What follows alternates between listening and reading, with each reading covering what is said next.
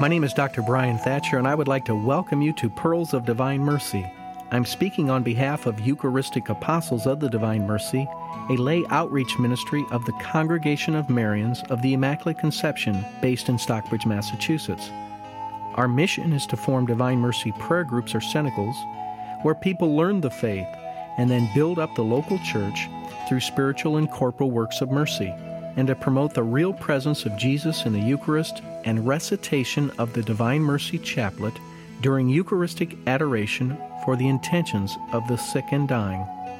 Our website is at www.thedivinemercy.org, thedivinemercy.org.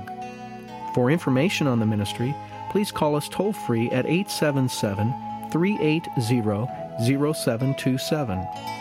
All callers will receive a free prayer card with the Divine Mercy Chaplet on the back.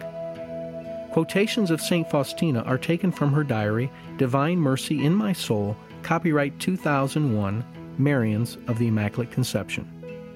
Today's topic for discussion will be the Eucharist and trust. First of all, any discussion on the Divine Mercy incarnate must include the Eucharist, for they are one and the same. That is, the Divine Mercy incarnate is Jesus, and Jesus is the Eucharist. Just as blood carries life-sustaining oxygen and nutrients to all the cells in our body, the Eucharist is our spiritual food and transfuses us with life-saving grace and power. Jesus is a sacrificial lamb who gave up his life out of love for us. In Jeremiah 11:19 it is written, "But I was like a gentle lamb led to the slaughter." And in 1 Peter, "You know that you were ransomed from the futile ways inherited from your fathers, not with perishable things such as silver or gold, but with the precious blood of Christ, like that of a lamb without blemish or spot." The Eucharist is food for our spiritual journey and provides us with the nourishment and grace that we need for our travels on the spiritual road of life. The sacrament was instituted on Holy Thursday, and this gift is ongoing and celebrated daily in Masses all over the world. Jesus wants us to partake in this gift as frequently as our station in life permits. From John 6, "Truly, truly, I say to you, unless you eat the flesh of the Son of Man and drink his blood, you have no life in you. He who eats my flesh and drinks my blood has eternal life, and I will raise him up at the last day." The Church teaches that at the moment of consecration during the Mass, the bread and wine on the altar become the body and blood of Jesus Christ. The Council of Trent in 1551 condemned the opinion that Christ is present only in the elements as a sign, or that Christ is received only spiritually. In John 6:48-51, "I am the bread of life.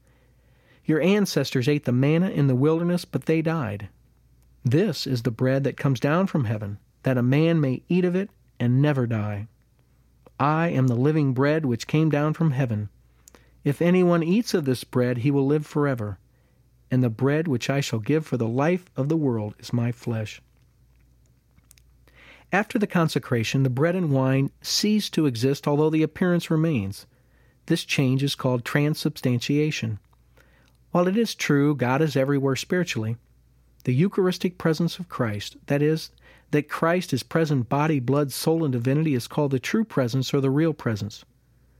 When discussing the real presence, we can see from John chapter 6 that even at the time of Christ there was disagreement and discussion, and many did not understand what he was saying. He speaks of being the living bread which came down from heaven, and he added, "For my flesh is food and my blood is drink." However, in verse 60 it is written that many of his disciples, when they heard it, remarked, "This is a hard saying. Who can listen to it?" And in verse 66, "After this, many of his disciples drew back and no longer went about with him."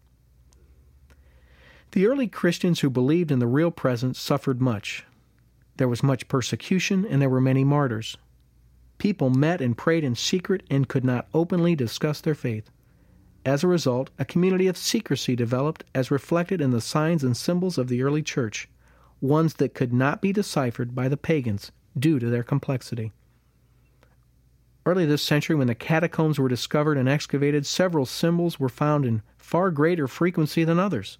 They reflected on the meaning of life and the great secret, the real presence of Jesus in the Eucharist.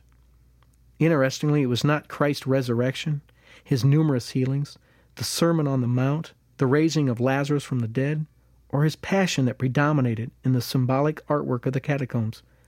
Rather, it was the symbol of the Eucharist that was the focus throughout and was even most prominent on Peter's tomb. One of the most well-known Eucharistic miracles that is church approved is that of Lanciano, Italy. It occurred in the 700s. Lanciano is a small town on the Adriatic Sea.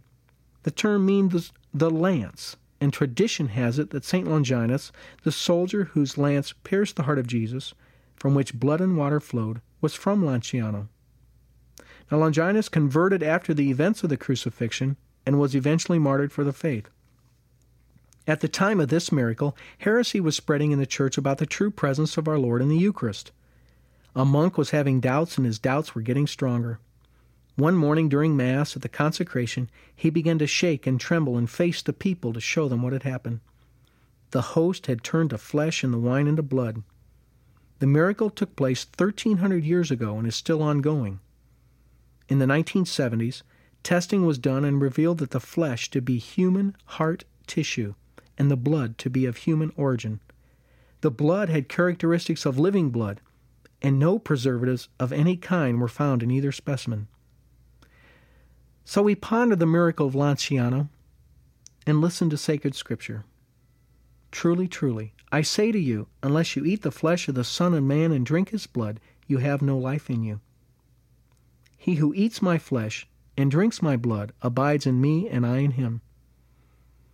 Let us ponder about our Lord's pierced heart, his love for us, and call upon his mercy on behalf of all sinners, as we say, O blood and water, which gush forth from the heart of Jesus as a fount of mercy for us, I trust in you. Thank you for joining me, Dr. Brian Thatcher, for Pearls of Divine Mercy. If you would like to know more about our efforts to form Divine Mercy prayer groups or cenacles, and to promote recitation of the Divine Mercy Chaplet during Eucharistic adoration for the sick and the dying, please call our ministry toll-free at 1-877-380-0727 or look at our website at www.thedivinemercy.org, thedivinemercy.org. All callers will receive a free prayer card with the Divine Mercy Chaplet printed on the back.